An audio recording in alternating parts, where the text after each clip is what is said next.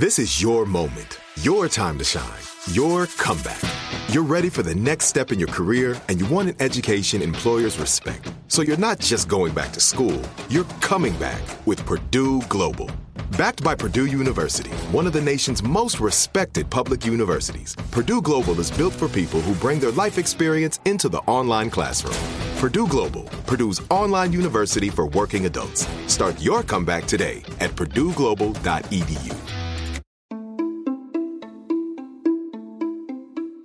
Welcome to Aaron Mahnke's Cabinet of Curiosities, a production of iHeartRadio and Grim and Mild. Our world is full of the unexplainable. And if history is an open book, all of these amazing tales are right there on display, just waiting for us to explore. Welcome to the Cabinet of Curiosities.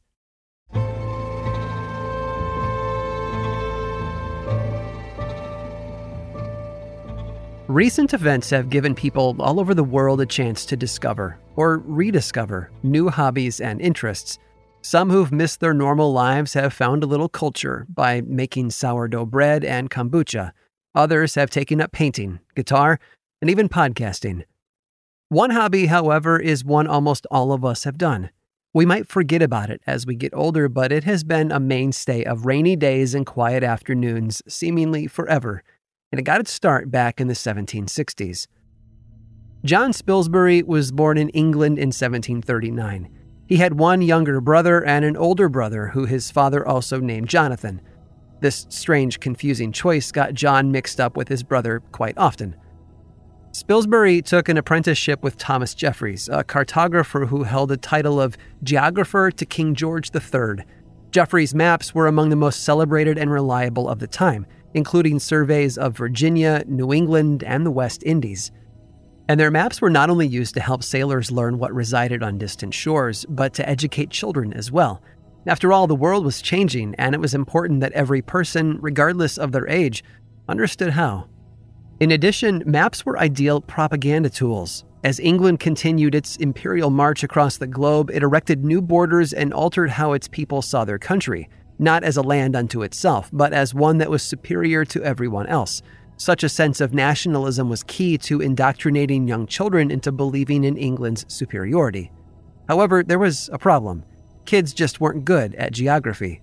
Chalk it up to the ever-changing borders or how complicated the maps were, but children had a hard time remembering where countries were located. Not to worry, though, as Spilsbury had an idea. He knew how to make geography more fun, and he'd turn it into a game. He took a map of Europe and glued it to a thin board of mahogany. Then he cut the map up using a tiny saw to divide the countries into separate pieces. Marquetry saws were capable of making small, precise ornamental cuts and were often used to perform inlay work in furniture. Spilsbury's educational creations were expensive due to their premium materials and handcrafted nature. As a result, only the very wealthy could afford them. King Charles III, who had relied on Thomas Jeffreys' maps, was now buying Spilsbury's dissected maps for his own kids. As time went on, though, makers branched out with their own designs beside maps. They still used wood for the backings, since wood was considered a much higher quality material than the ever-increasingly popular and cheaper cardboard. Tools grew more advanced as well.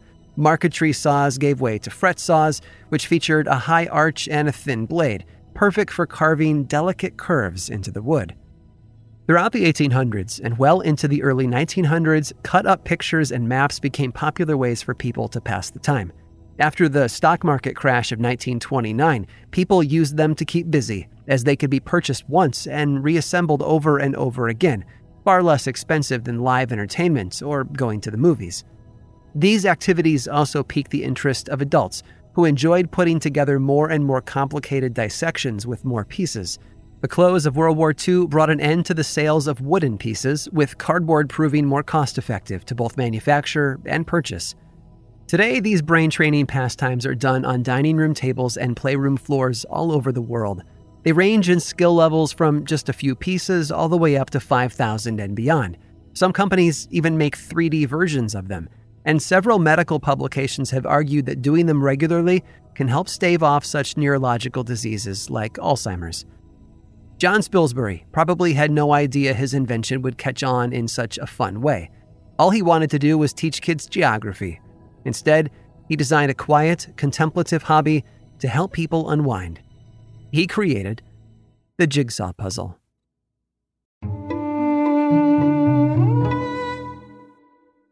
Hey, this is Jodie Sweetin from the podcast How Rude, Tanneritos.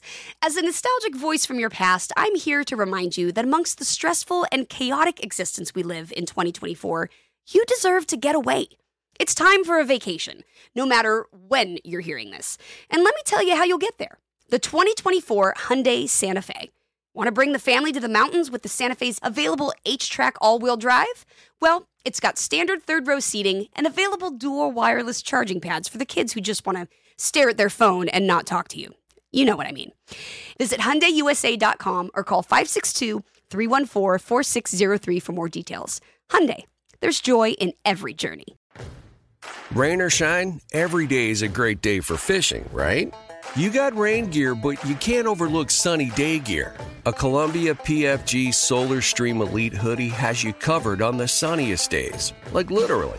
I mean, who wouldn't trade a sunburn for a trophy fish? But why do it if you don't have to? Especially when this Solar Stream Elite hoodie is built with broad spectrum UV protection. We're talking UPF 50, and it has airflow so you don't overheat. And what's the alternative? Putting down the rod every half hour so you can slather on some sunscreen. Seems like an easy choice to me. Columbia PFG has you covered with their Castback TC shoe. Its OmniMax cushioning and traction system helps if you're on your feet a lot, say, fighting a fish. Not to mention keeping you sure-footed on a wet rocking boat. So if you're going to be spending long days out on the water, and I sincerely hope that you will be, head over to Columbia.com/PFG and shop all their performance fishing gear. Do you dream of a healthier life, but education feels out of reach? Trinity School of Natural Health makes holistic education accessible with online programs to fit your busy schedule. Trinity School of Natural Health makes holistic education accessible with online programs to fit your busy schedule. Trinity School's Certified Natural Health Professional Program is the perfect entry point to gain foundational knowledge to empower yourself, your family, and your community to live healthier lives. Turn your passion into a career. Visit trinityschool.org for more info now.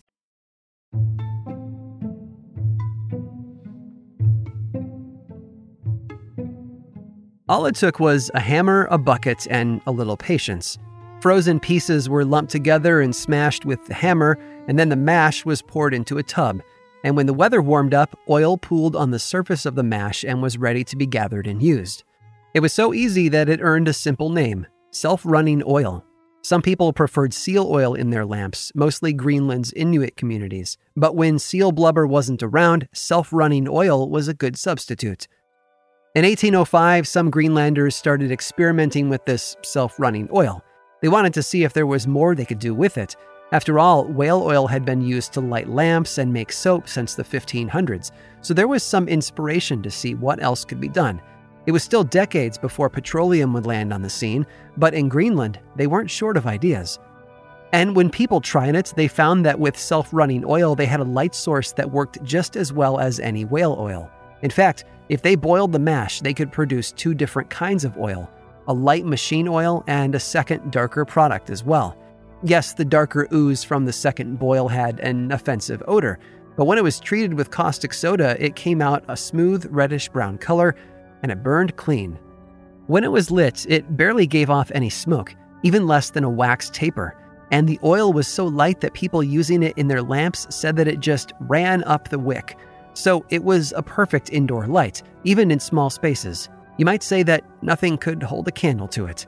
But it wasn't just useful for fueling lamps. When it was processed, it could be used for other work as well, like tanning hides, and that's where its more odorous qualities weren't all that much of a downside. Soon enough, self-running oil was just too useful not to harvest and too valuable not to buy and sell. Plus, there was a lot of it off the coast of Greenland. When the experiments at the beginning of the 1800s turned out the first usable products, only a little harvesting was being done. But by the end of the century, a whole industry had grown up and the harvest had multiplied 1,000-fold or more. One sailor said that he had spent 30 years hunting self-running oil, And over the course of his career, he had brought in 18,000 gallons of the raw materials to be refined. Boats were going out from Greenland, Norway, and Iceland to crisscross the cold waters of the Arctic. And in the winters, the solid ice around North Greenland allowed for the oil to be gathered without any boats at all. It just took a few people working together. A hole in the ice was enough. So with a hammer, a bucket, a few friends, and some patience, anyone could get into the self-running oil business. But the experimenting didn't stop there. How about mixing the self-running oil with seal oil or cod liver oil? Well, that worked like a charm too. Soon, not only was self-running oil the ordinary way of lighting homes in North Greenland, but it became a major export. As its reputation grew and spread, orders came in from tanneries and other businesses across Sweden and Germany. Self-running oil was a hit. In fact, by the end of the century, most of the oil was sold overseas in a famous blend that came to be known as Trek Kronertran, or 3 Crowns oil. It became one of the Royal Greenland Trade's finest products. And the innovation didn't stop there. Over the years, self-running oil became an ingredient in all kinds of inventions, for better or for worse. It was used in the recipe for glycerin and nitroglycerin. Yes, the nitro that's in dynamite. And the machine oil was also used as an industrial lubricant, and there was no shortage of demand for explosives during both world wars. Eventually, synthetic oils would replace the self-running oil harvested in the Arctic waters. Today, it's mostly used as a dietary supplement, because somewhere along the line it was discovered that self-running oil also had some vitamin A in it. But even into the 1950s, it was still tanning hides and greasing machinery. People were buying the oil in huge amounts, and Norway especially stepped up to provide. The Danish Navy even had one of their submarines named after the oil source, Havkalan. But that makes sense if you've already guessed that the oil came from a predator most of us would approach with fear, like a stick of dynamite about to blow up. Because for more than a century, the self-running oil was collected by intrepid sailors and fishermen who found a way to make a living by skimming the oil off a mash of the liver of the Havkalan, the Danish name for the Arctic Greenland shark. I hope you've enjoyed today's guided tour of the Cabinet of Curiosities. Subscribe for free on Apple Podcasts or learn more about the show by visiting curiositiespodcast.com. This show was created by me, Aaron Mahnke, in partnership with How Stuff Works. I make another award-winning show called Lore, which is a podcast, book series, and television show, and you can learn all about it over at theworldoflore.com. And until next time, stay curious.